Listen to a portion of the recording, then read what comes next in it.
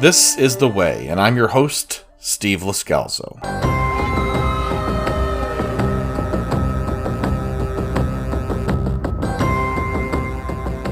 It's our June 2021 Star Wars news update. We started our podcast because of The Mandalorian, but in between seasons we've been trying to bring you updates to keep our podcast in your feed and keep you informed.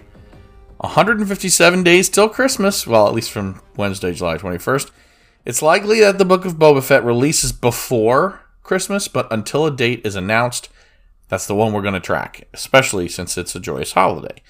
It is not the next Star Wars content coming out, though. Star Wars Visions, an anime take on Star Wars, will hit the Disney Plus streaming service on September 22nd. It will be a mix of canonical and non-canonical stories told from the point of views of several different Japanese artists and animation studios.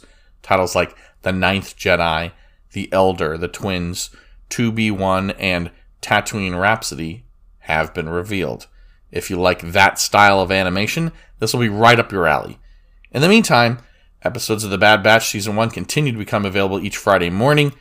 We released a recap of the first half of Season 1 in June, episode 36 of This Is The Way podcast, as a matter of fact, and it should be the episode preceding this one and just after our June update. Speaking of upcoming shows, there was a recent addition to the Disney Plus schedule for the Disney Gallery show that shares behind-the-scenes looks at production. A new episode will be made available on August 25th, highlighting the Season 2 finale, which happened to be the one bringing Luke Skywalker and Grogu together. The previous episode of Disney Gallery skipped over the finale in large part, probably, because this was in the works.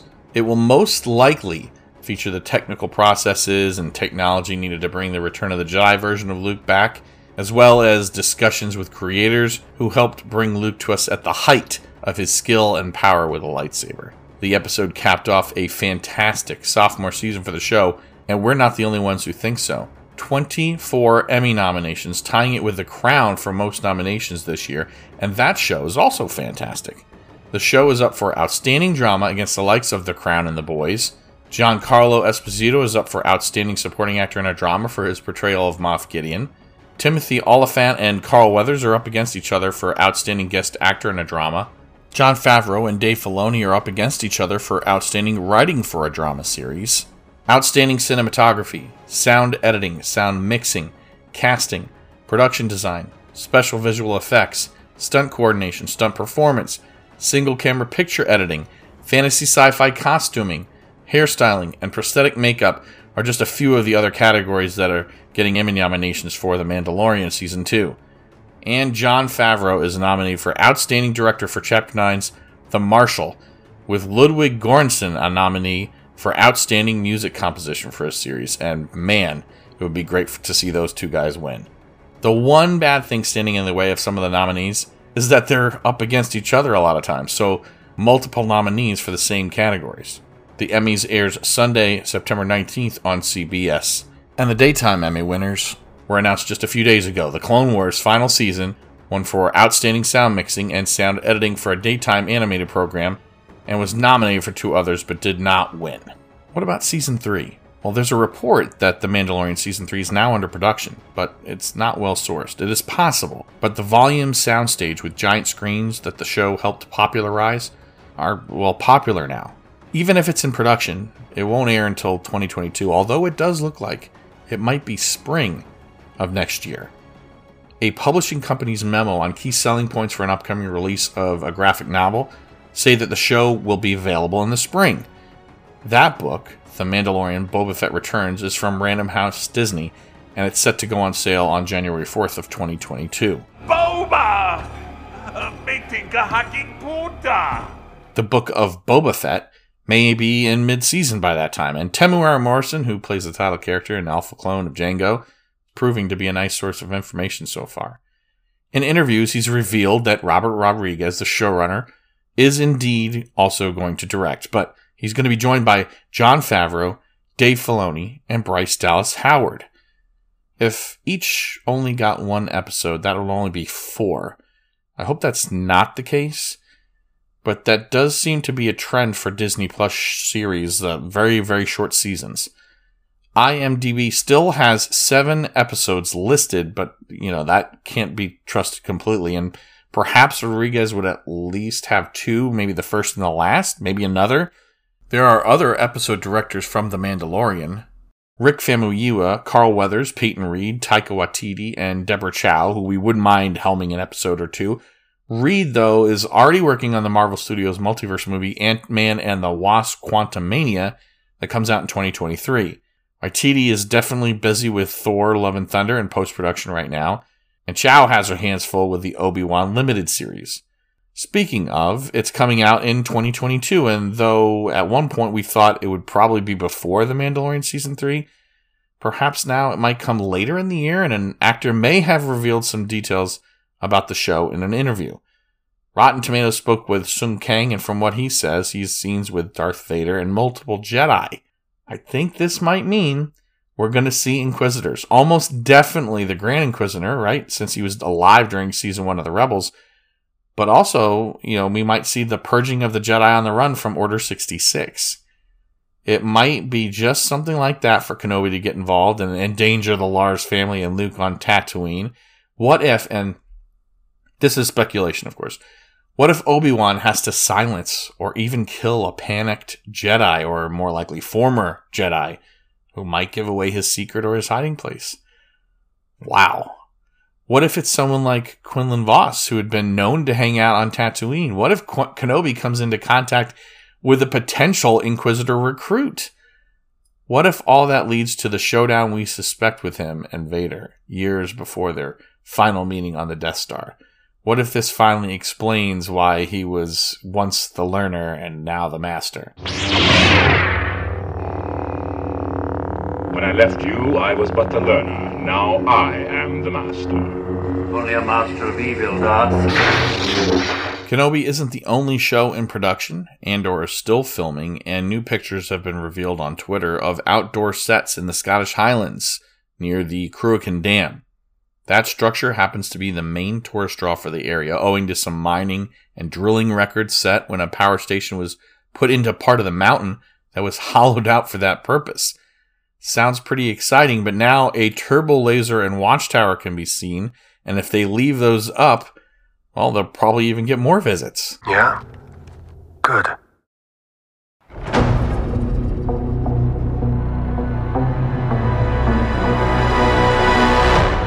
There's more Star Wars coming in the future, but not all of it coming soon. Like Lando, the limited series, that like Obi-Wan is going to be a short one-and-done season. Unlike some of the other shows we know are coming or we know won't be coming, like Rangers of the New Republic because it's not under production anymore, we've heard nothing about Lando, including whether any of the characters of Solo will reprise roles, even just as cameos. I mean, we're assuming that Donald Glover is going to play Lando, but that's all we really assume right now. The latest no news is that Emilia Clarke says she hasn't been contacted at all. That's not great news if you're hoping to see more of Qi'ra or a second Solo movie. I'm on my way. Qi'ra, you and I will be working much more closely from now on. Another show that we have news of is Acolyte, a High Republic Sith-focused show toward the end of that High Republic phase, perhaps setting in motion the chain of events that leads to Darth Plagueis and eventually Darth Sidious. Filming on the show is slated for London in 2022 with Leslie Headland as the showrunner, and everything I see her do and say makes me cringe with Rian Johnson-esque fear. Her liking the prequels and being inspired by them makes sense if this is supposed to precede it, coming as it does before the fall of the Republic, indeed setting in motion those things, maybe even being the Darth Plagueis Sidious origin story, under the title of Acolyte.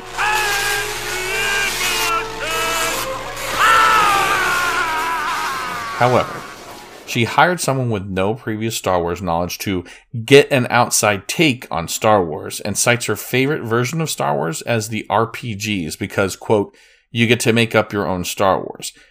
I get it.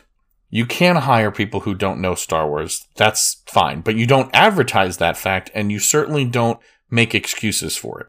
Is she confident? Perhaps.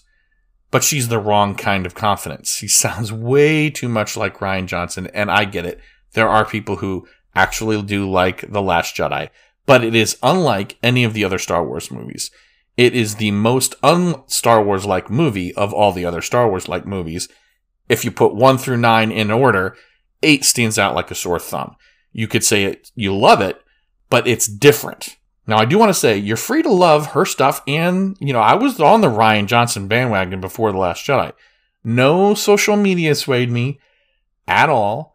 I wanted to like The Last Jedi, and I was excited for it. As with everything, though, I'm going to reserve judgment on Acolyte until I see it.